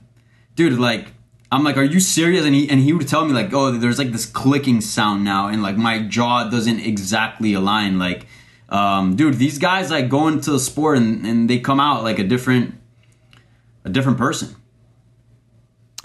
There's no denying it. Like you stay in that sport. I mean, the fact that St. Pierre kind of got out, largely intact is what I would say. Largely is, the fact that he won is amazing. The fact that he can like still have a pretty decent quality of life is the other amazing part. If you can win a title, make some good money, and come out with your health intact, buddy, that's the trifecta. Right? Yeah. That's it. You beat the game. If you can do that, you won. But that's very difficult to do. Yeah. Money, health, and legacy. If you're able to walk out with all of those, dude, you played the game right. You're a winner 100%. And I'll just mention one real quick. I'm not going to mention his name because this was off camera, but I don't know if this person wants me to mention his name. But it's a famous coach who used to be a former fighter and was having neck issues and was telling me that like basically it was a big reason why he retired because he when he would grapple he couldn't do a good grip, and he started noticing like his right side of his body go numb because he would go to the gym and try to like lift dumbbells, and like the dumbbells on his right hand would just roll off because he couldn't just do a strong grip. So yeah, dude, this sport is brutal. So wait, so I guess in that case his central nervous system had been fucked with? I suppose, or maybe it's like a pinched nerve or something, but like he couldn't make like a really hard fist or couldn't grapple well. And again, when he was lifting, like he couldn't really hold on to the dumbbells. I'm sure there's PT and things to take care of it, but like that's pretty scary shit. Dude, I mean, from jiu-jitsu, if you can't make a grip, dude, you can't do shit with that thing. That's it. You're over. So, all right. That's it for our top 5 here to start the show. Let's do a little game. We're going to play a couple games here on a light Wednesday, Danny, since we don't have any huge fights this weekend. So let's have a little levity in this bitch. Let's play a game that we like to call over-under. Let's do it here. Bump, bada, bump, bump. I think we have a graphic for it, too. Let's see it. There it is. Let's go. There it is. Little over-under. Okay, this is how it works. We'll read a number out, and then Danny's going to tell us whether he's going to take the over on that number or the under on that number. Now, this one's a little bit unclear, but the number is 80%. That is the amount of if you're thinking about a percentage of things a fighter says that pisses Dana White off. So when they talk, 4 out of 5 things that they say makes him angry. Are you going to take the over or are you going to take the under? I'll take the under. I feel like Dana has like pretty thick skin. There's certain topics that will irritate him, but more or less, I feel like fighters nowadays try to stay away from that. You'll see like the really disgruntled fighters maybe touch up on that, but more or less they stay away from it. And usually the trash talk, if it's corny or whatever, if you get guys like Henry Cejudo or Colby, where Dana's not really too fond of what they do, he kind of just brushes that aside. I would take the under on that. All right. I think it's also less than that. I don't think Dana has thick skin, but I do think that also in general, most fighters are, you get the guys like Mark Hunt who are like, fuck everybody. And then you get the guys like Nate who are on occasion very outspoken. But in general, most fighters, most of the time, they toe the line, to be honest with you. So keep that in mind. All right. Over under, the number is 3. The number is 3. The number of years Amanda Nunes has left in the UFC. Are you going to take the over at 4 or the under 3 or less? I'm going to take the under. I think the magic number is 2 here. I think Amanda Nunes was already thinking about retirement before. I do think that the Juliana Pena loss did ignite a fire in her, and she's kind of like, okay, and we saw like a better improved version. Like she's clearly taking the sport way more seriously than she was maybe in her previous fights. But I don't know if that's going to last very long. I think she's going to do a couple big fights, maybe the Valentina Shevchenko at some point if Juliana Pena gets back on winning ways, a trilogy. But all that will last about a couple of years, I think. Tops. Yeah, I'm going to take the under as well. Now, maybe a little bit more than 2, but probably not. I mean, if you think about 2, what is that, 4 more fights? She have 4 more camps left in her? Yeah, 3 or 4 more fights. I mean, you never know. It could be 1 a year or whatever, but, give or take, probably about 2 a year. I just don't see her. I just 4 more times against who? Shevchenko is one you could do. They could maybe do a Pena trilogy, but I don't think there's a lot of market demand for it. What the fuck is going on at 45? I don't even know. So I guess there'd be like the Irene Aldana fight, which maybe might happen. There's a possibility there. Irene and Caitlin Vieira are like the 2 that she hasn't fought. 2 other ones, yeah. And listen. If you're either of those, that's the biggest night of your fucking life. If you're Amanda Nunes, that is not the biggest night of your life at all, So, now Dana did say one thing that I think some folks may have dismissed. I don't know how dismissible it is. Let me read the quote to you, see what we can do in terms of reaction. This is from Dana post-fight. Now, to be clear, Dana did have a lot of positive things to say. But he also said this, and I'm not sure he's entirely wrong. Namely, I think 2 things, he said. Juliana's tough as nails, and her will to win was second to none. She wanted to win. I think as dominant as Amanda was, and she was dominant tonight, I don't think it was close any way, shape, or form. It was a complete shutout. But, Dana says, she still looked a little gun-shy to me. Going in against the person who beat you the first time, I could see that happening. I mean, it's stupid for me to even say that. It was an absolutely dominant performance, end quote. Of course, by the way, today is the 9-year anniversary of Amanda Nunes' UFC debut, which was at UFC 163 in 2013 against Sheila Gaff, which she won, of course, by TKO. Surprise, surprise. But Danny, any merit in your mind to the idea that for as good as she looked, maybe she was a little gun-shy? Yeah, I actually agree with Dana 100% on this. And my analysis going into this fight, and I'll actually go out and say it, I thought Juliana Pena was going to win, was that I think that Nunes was the better fighter, but I think that Juliana Pena's toughness and chin was going to take her all the 25 minutes, was going to take her through the fight. Amanda Nunes was not going to be able to finish her, and that's exactly what happened. The fight really played out the way I thought that it would. What I didn't expect was Amanda Nunes' cardio to hold up. I thought that this was Juliana Pena was gonna make it into a sprint. She was gonna be winning early, but the fight was gonna come down to cardio versus cardio, and we've seen Amanda Nunes sort of fade away in later rounds. So I thought that maybe, Juliana Pena was gonna get her ass kicked in the first, second, third, maybe fourth or fifth, pick up a stoppage win. That's the way I thought. But part of what Amanda Nunes did here was not only have good cardio, she didn't have the knee issue, and sort of make sure, her conditioning was on point. But I do think there was a little bit of fight management. And you saw a lot of times that she had hurt Juliana Pena. Usually in her previous fights, she would go in there and take out the fighter completely. But this time around, she knew how tough Juliana Pena was. And she knew if she really went ham, if she really went killer instinct trying to take her out, maybe there was a chance that she would gas out. So I don't think she was gun shy. I just think she was better at managing the fight because she still had a pretty high output. It's just she kind of made sure to spread that out throughout the fight. That's the way. That's my takeaway from the fight.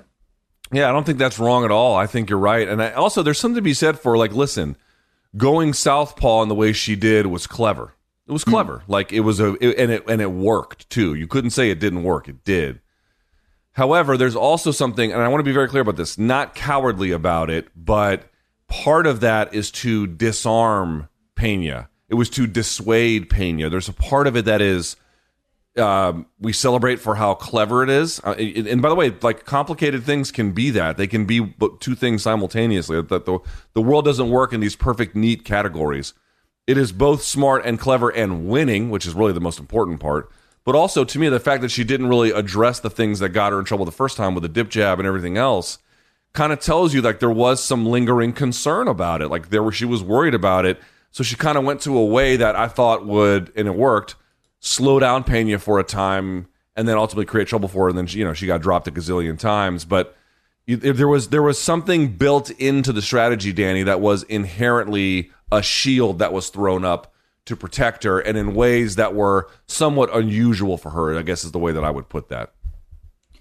Yeah, no, she definitely, I feel like, learned it, and I know a lot of people might not want to see a trilogy bout, but I kind of do it. Not immediate, but I do think that Juliana Pena is one of the fighters that made Amanda Nunes work the most. I mean, that fight very much reminded me of the fight between Volkanovski and Brian Ortega, in the sense that it was lopsided, but Brian Ortega made Volkanovski work. And at some points in time, he threatened with really close submissions, just as Juliana Pena. But yes, it was a one-sided beating. I think if Juliana Pena is able to pick up some wins, address a couple things, and inspire that she can improve and give a little bit of a better fight to Amanda Nunes, I'm telling you, when it's a sprint and it's cardio versus cardio, I think it could be interesting. But again, not immediate, but she'll have to pick up some wins and show improvement. Fair enough. All right, over-under, Danny. Over-under. The number is 0.5. Not 5, 0.5. Here's the sort of question as such. The number of pay-per-views Hasim Rahman Jr. will headline throughout the rest of his career. Are you going to take the over at 1 or higher, or the under? I'll take the under. You think this fight with Jake Paul happens again? You think they rebook it? I think it would take an act of God. Yeah, I don't think so. I think they're going to go and visit something else. And unfortunately for Rahman Jr., this was it. This was his big pay-per-view. This was his big fight with 12-1 record. I don't see him actually fighting the boxers and moving up to a spot where, he fights in a big pay-per-view. I mean, listen, is it possible they could meet again? It is possible. It is possible. But this was all, as I said on Monday's show, it was all kind of rushed because of whatever happened to Tommy Fury. And so they were trying to put it together. It didn't really work. And I don't know that the public has a significant appetite to see Hasim Rahman Jr. fight him. Now, here's what I thought was going to happen, Danny. I thought that I said this on Monday's show. I can't wait for BC to come back to validate this. I told BC my prediction. My prediction was he was going to miss weight on Friday. The commission was going to let it go, and he was going to beat Jake Paul. That was my prediction. It was all three of those. Had that happened, and he had beaten Jake Paul, depending on how that might have looked, yeah, there could have been a case for a pretty big rematch there, right? There is a way where that could have gone, where like Tyron Woodley, he could have gotten a couple of those out of it. But the way this one fell apart ahead of time is the public really clamoring for this fight to happen as like the one that has to happen, especially when Nate Diaz is one fight away from being a guy who can just do whatever the fuck he wants. Color me extremely skeptical of that.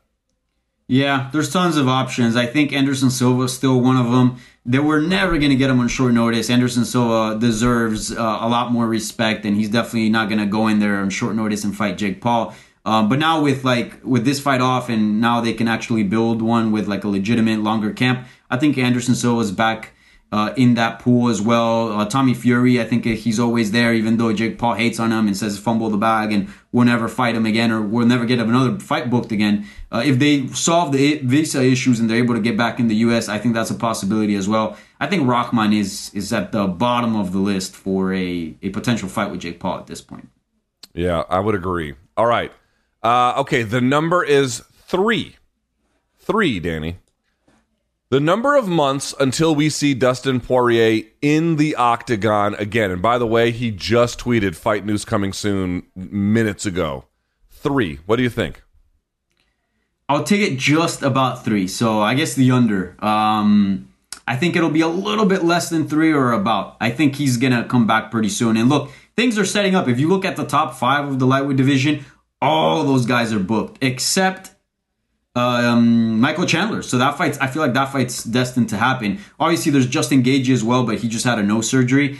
From the guys that are available, Chandler's the only option, and Chandler's itching to get back there. I don't know if you've seen his Twitter. He's out there putting like crazy workout videos. That guy's probably one of the best athletes, if not the best, at 155.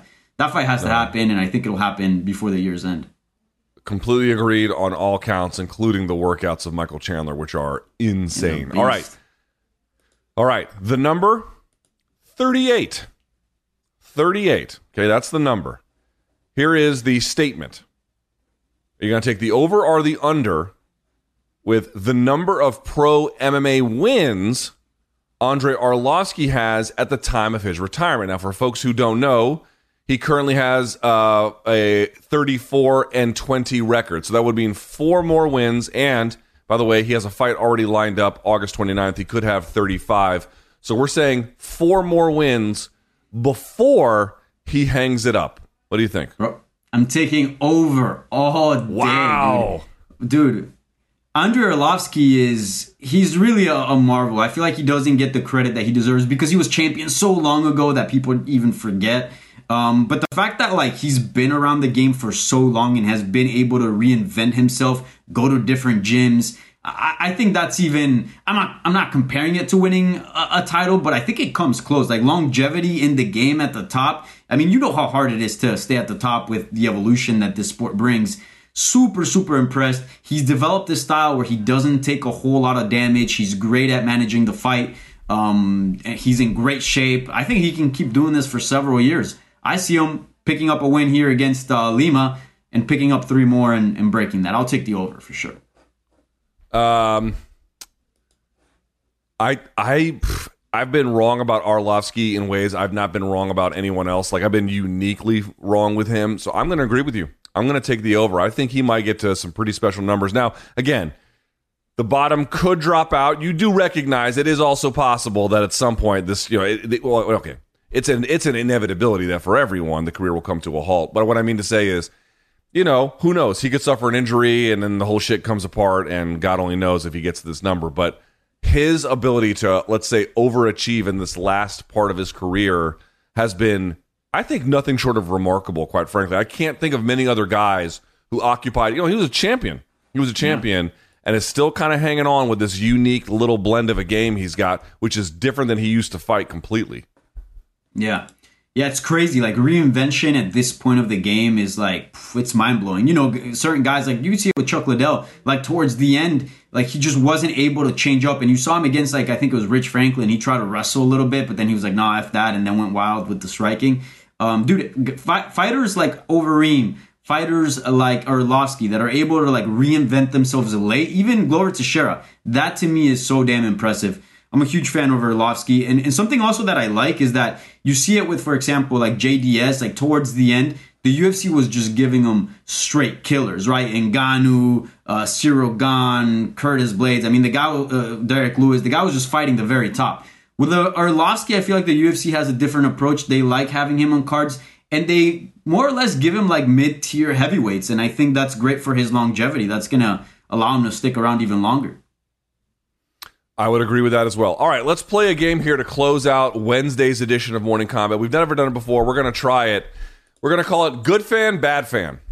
So I'm going to read you a series of statements. These are not things that I necessarily agree with. And by the way, I want to be clear about something too, Danny. There's a difference. You would agree. There is a difference between being a good person and a good fan. A good dad and a good Dan. A dad. Someone who's a good fan. A good someone who's financially responsible and a good fan. So keep that in mind. We're not asking if you're like the nicest person in the world. We're asking, are you a good MMA fan or are you a bad MMA fan if you do the following? Make sense? Yep. All right, let's do this. Here we go. Danny Segura, am I a good fan or a bad fan if I audibly woo at MMA events? Woo! Which am I? You're either highly intoxicated or you're a terrible MMA fan, or a combination of both. But no, I'm not for the woos. I think a good fan sits there and watches the fight, shuts the fuck up, maybe yells when the fight gets crazy, but the whole woo, especially if the fight's boring, that to me is like an anti-mating call that just shouts infertility and bad genes. Not for it. It definitely means that you have, genitalia that are totally unfulfilling to any sexual partner you've ever had in your life. It's definitely what that means. I would also add that, like, I think a good fan, you can be boisterous and noisy for sure. Yeah.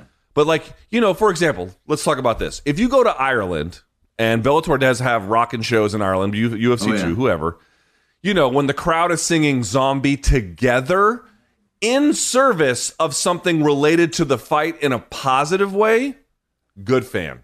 That's a good fan. Mm-hmm. But to your point, if the action's whatever and you're just wooing because you're bored or because you want everyone to like look at you, I don't think that makes you a good fan. I think you can be loud. You got to be loud for a purpose. Yeah, exactly. Yeah, it's the woos, is the actual noise, is the actual, call that just fucks shit up. Yeah, you can be loud, 100%, but no woos, man. All right. Good fan, bad fan. I make my significant other watch fights. Good fan, because I've been there. I think good fan, yeah. I'll say this. Good fan. You're a good fan. However, if you've been with your, Danny, I'm dude, my 10-year wedding anniversary is next month, right? I don't need to make, and you've met my wife, you know my wife, I don't need to make her watch shit anymore. So I do feel like you can make them do it, but after a little while, the proselytization has to stop a little bit. Fair or unfair? I think that's fair. I think it's getting your significant other to start watching. If they don't like it, okay, fair game. But you do have a responsibility as a good fan to be like, hey, look, this is the good shit. You got to watch this. You got to give this a shot. You got to teach them, hey, look, this is what's going on. This is who he's fighting. This guy's in this position. If he wins, this means that. That's a good fan. If you're trying to introduce your significant other to make sort of a power couple, MMA power couple. But if they say no, they don't want to watch MMA, I think that's fair. You can't shove it down their throats, right? Like, there's got to be a line. But for sure, at least an introductory fight, an introductory event, I think that's fair. I think you're being a good fan. Bro, I lost girlfriends with how many times I tried to make them watch MMA. Don't regret it at all. Fuck them. You know what I mean? So no, for sure. Dude, especially make them working watch in fights. MMA media, like, at least they have to door. tolerate it, There's got to be, like, a low. All right. Number 3, good fan, bad fan. I pirate a significant amount of MMA events to watch live. Now, listen to the way I worded it. I didn't say everything. I didn't say nothing. But I did say I pirate a significant amount of MMA events, to watch live. Good fan, bad fan? I think you're a bad fan. I think this should be like a low amount. A low amount. If it's what's okay? Bro, so let me pitch to you. What is an acceptable amount of piracy?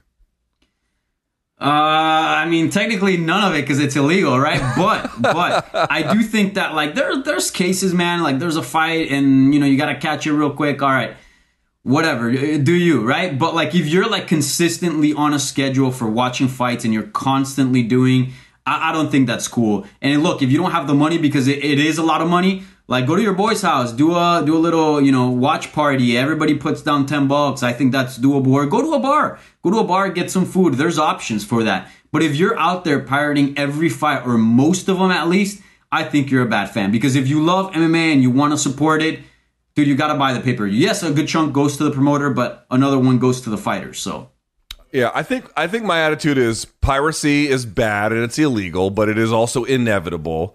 So I'll look the other way on it in the way you're talking about, where if you really don't have the financial option anymore and the fight is big enough, not some random, like, I'm just going to watch, because I'm too cheap to pay for cable or something like that, but, something where it's a little harder to get access to, or, again, you're working, but you only have so much money. Dude, they do. I mean, now here's the part about piracy that these MMA promotions just don't seem to realize. In totality, what they ask from their fans in terms of time and money is way more than what other sports ask. It's fucking insane.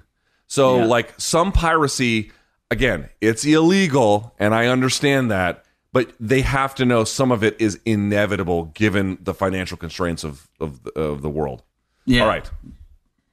It's expensive to be an MMA fan. It's fucking stupid how... Dude, and by the way, like, if you're like us, Danny, I know you watch boxing, too.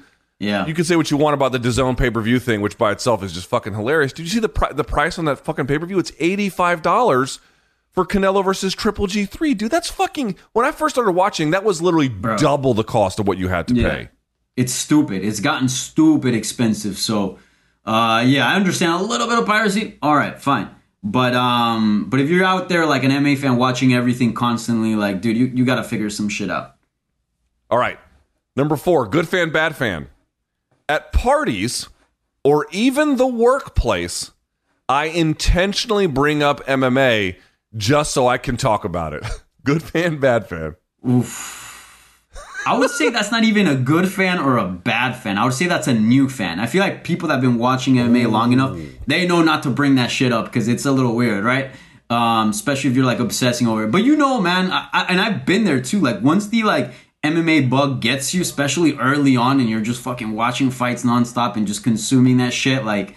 sometimes you're a little too passionate and you like, talk to people about it at parties or whatever. That's a tough one. I would break the rules in this one, and I would say that's a new fan because, bro, I've been there. I'm not going to say I'm better than that. I would agree. I think it does reveal not good or bad, but newness. So in the sense, it's actually... So here's the thing. It is bad, so to speak, but because it's new, it's forgivable, is the way I would look at that, right? That seems pretty fair. Okay, let's move along here. Number 5, good fan, bad fan. I claim to have watched MMA since UFC 1. Good fan, bad fan. Bad fan. If you claim, right, like if you're out there like, puffing your chest, like, oh, this and that, and you actually haven't, you're a bad fan. Usually those fans are even casuals. Like, oh yeah, I've been watching this shit since day one. Like, I don't know. I am just like, the funniest thing, dude, was I used to get callers and they wouldn't even say UFC 1, but they would say UFC 2. Like, when people get pulled over and the cops are like, how many beers have you had? And they're like, all was 2, which is like, which is just the idiot's way of confessing to drunk driving because their calculation is quite obvious. They don't want to say 1. But they don't want to say the exact amount, so they kind of hedge it by giving it a little bit extra 1, but that by itself always gives the game away too. UFC 2 used to be the guys who would call into my radio show on Sirius XM who claimed to be watching since, again, that time, and then they would always have complaints about how the fights suck, and they'd be like, when was the last one you watched? And I'm like, bro, I haven't watched in years. It's like, okay, all right. Yeah. I mean, what are we doing here exactly? This doesn't make a lot of sense. So to me, I'm going to say... Either way you want to slice it, whether you're just trying to flex or you're lying or, whatever the in between there might be, bad fan on this side. Bad fan, 100%. Dude, people that have been watching the sport for a long time, they don't brag about it. Like, it's just like, if it comes up in a conversation, sure, like, oh yeah, how long have you been watching MMA? Oh, I actually started like X year. But usually, like, you don't wear that as a badge of honor. Like, at least from the MMA fans, like the good MMA fans that I've met, they don't brag about that shit. It's like, dude, you know, like bragging about that's like, do you know how many years of Saturday nights you've given up with friends to do that? Yeah. That's not the flex you think it is. Okay. Right. Yeah. Number 6, Danny. Number 6. Now, this one, think about for a second, unless you have like a really strong opinion. Good fan, bad fan. I kinda, but don't really care about UFC fighter pay. I kinda, but don't really care. Good fan, bad fan. I would say bad fan. I feel like that's a sign that you're like a casual. Like, yeah, I don't give a fuck about fighter pay. I don't give a fuck about these guys' like health. Like a good fan that actually tunes into the sport. They all want to see these guys make money and be well off and be healthy. Shit, they're fucking giving us their health for our entertainment. So I think that's a bad fan.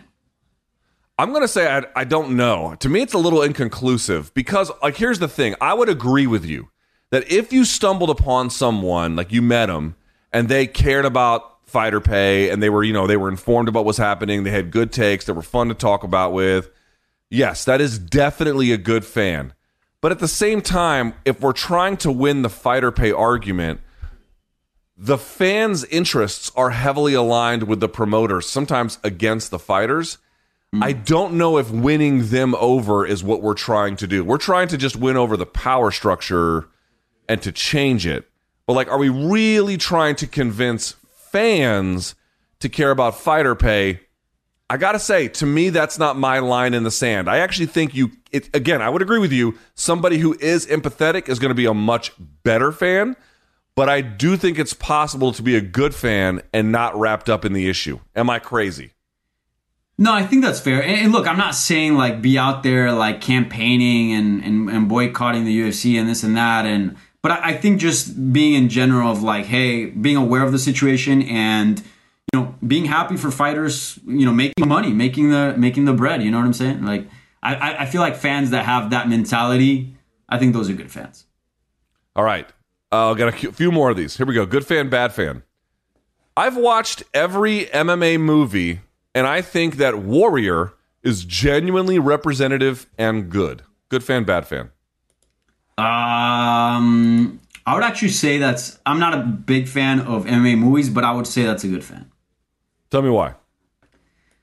Because, I don't know, that just shows that you're like passionate, and I would say that Warrior is probably the better MMA movie, and you know that standard is pretty low. But overall, like MMA movies just are pretty shit. They suck. Boxing movies, on the other hand, there's a few that are actually pretty damn good. So yeah, this one I'm a little bit split, but maybe good. All right, I would agree with good. I don't think MMA movies are very good. I think Warrior has definitely some good performances in it. Nick Nolte kills it, and Tom Hardy kills it. Dude, Tom Hardy's a great actor. Tom Hardy's a beast. I mean, you're not going to hear me. You're not going to hear Tom Hardy slander on this show. He's exactly. A great actor. But the movie itself was like, it was okay. Here Comes the Boom was, you know. Here Comes the Boom. I'm glad those fighters got paid on that movie. But other than that, it's feces. It's BC's feces. All right, number 8. We got 10 of these total, so just 3 more. Good fan, bad fan. I secretly love watching injury highlights or groin strike replays from big fights. Good fan, bad fan. I feel like that you're either a psychopath, and if it's just the groin strike replays, you're an MK fan. Yes. I think that's what it is. Yes. I think that's what it is. Yes. First of all, if you like watching dudes get hit in the balls, for sure you're an MK fan, number 1. Yeah. Secondly, 100%. I'm calling bullshit on you, Danny. Dude, we have seen injury highlights go. We just talked about this motherfucker's nose on the side of his face. Dude, I think good fans, they can't. There's a part of them that also is repulsed by it, a natural human reaction. But those things go viral for a fucking reason. It's because that's true. It's because hardcore fans know that, you know this, it's not just the amount of MMA injuries, it's the unique, weird, bizarre nature of them that happens in MMA. I think you're actually a good, because listen, here's what I said.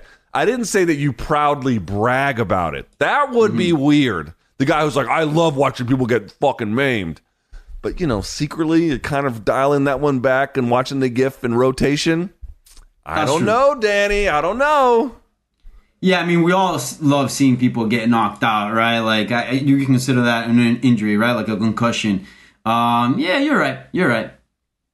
I'll give you that one. if it's like a sad injury, then not necessarily. You know, I don't mean that altogether. There are obviously like the Cyborg one when he falls and holds his forehead. You're like, yeah. But there can be cases of it where it does happen. All right, number 9. Good fan, bad fan. I think Conor McGregor's I shit on bus, the thing he kept saying to Habib, or Colby Covington's nerds and virgins jokes are legitimately funny. Good fan, bad fan. See, I'm split on this one because I do feel like there's a difference between Conor and Colby. Yes, the question is unfair. I'm not saying it's a fair question.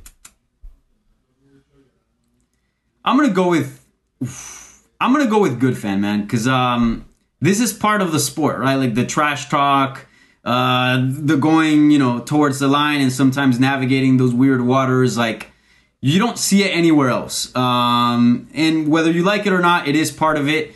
And, fans eat it up. I would say good fan. Yeah, I'm going to say good fan.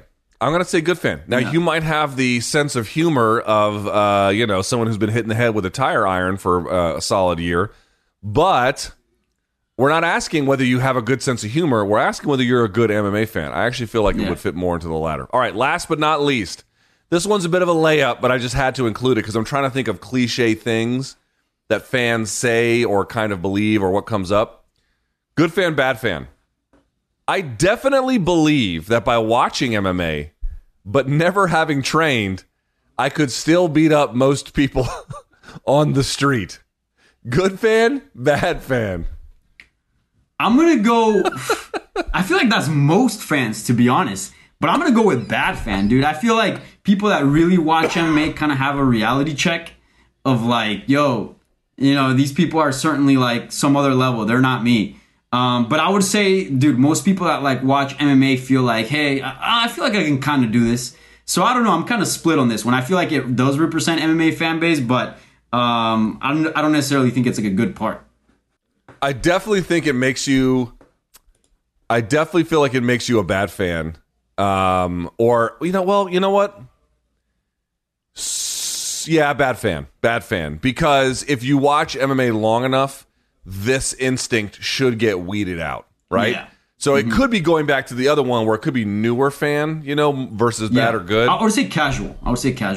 Definite casual. But the kind of casual where you watch fairly regularly, but you don't watch enough to know, like, oh yeah, this is a totally different thing. Like, watching it doesn't mean shit, You eventually get to that, but this is the kind where it's like, yeah, man, I see what these guys do.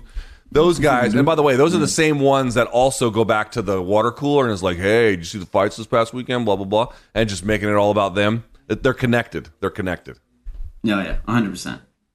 I agree. All right. That is it for our show today. Danny, if folks want to get more of the Danny Segura experience, what can they do? How can they find the tremendous work? By the way, I should point this out, in English, in Spanish. I watch your videos in Spanish more often than I do in English at this point, in part because I'm trying to work on that. It's my Spanish is shit, but I can listen to you and get better. And in part because I feel like I've told you this before, I feel like when you talk to the Spanish-speaking fighters, you get a little bit more of their personality when they're speaking in their native language. So either way, where can folks get some of your stuff? Yeah, for sure. You can find my English work over at MMP. You can follow me on all social medias at Danny Segura TV, Twitter, Instagram, Facebook. And if you're interested in Spanish work, whether you're a Spanish speaker or want to get better in Spanish, dude, you have no idea how many people have reached out. Like, I've been trying to get better at Spanish, and because I love MMA, like, your content is like perfect for that. So if you want content in Spanish, head over to Hablemos MMA in YouTube. You can find it all over my Twitter as well if you can't type in the name. But if you want Spanish content, check out Hablemos MMA on YouTube and interviews, analysis, whatever you want. Oh, we do have one last piece of news to react to. I don't want to forget this because Bellator announced this live during the show, Danny. Bellator announced Patricio Pitbull versus Adam Boric for October 1st for I guess that title fight at 145. And then AJ McKee Very quickly, just give me a reaction. AJ McKee is going to stick around and fight Spike Carlisle, who, got to tell you, that is close to being a mismatch. Your thoughts on this? Yeah, not too thrilled on the Spike Carlisle guy. I mean, I remember him in the UFC. Like, he's all right. He's like an athletic dude, but Super AJ athletic, should beat his ass here, to be honest. The Boric Pitbull fight, dude, I love Boric. Some Stanford MMA, Killcliff, actually, nowadays. Adam Boric is an absolute stud, and we know what Pitbull brings. So that fight's actually amazing. I love that title fight. Yeah, I love Pitbull versus Boric.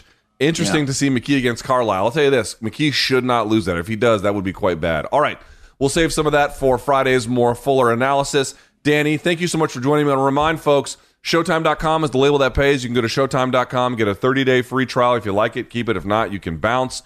You can go to morningcombat.store if you want some merch. I guess we're going to save are we doing fan subs, or are we going to save that for next week, right? We'll save it for next week. So we'll do fan subs and Dead Wrong a little bit later. But you can always reach the show, Morning Combat. You can see the email right there, morningcombat@gmail.com. The producers will take a look at it. All right, Danny. Great job this week. Thank you so much for joining me. Check out Danny's work at Hablemos MMA, and then, of course, MMA Junkie as well for all the English-speaking stuff. It's great no matter what language it is in. I appreciate you, my friend. Have a great time there in sunny South Florida. We will have you back on soon. And for Malka, Showtime, CBS Sports, BC, he'll be back next week. Thank you all so much for watching. We'll talk to you on Friday, and until then, may all of your gains be loyal.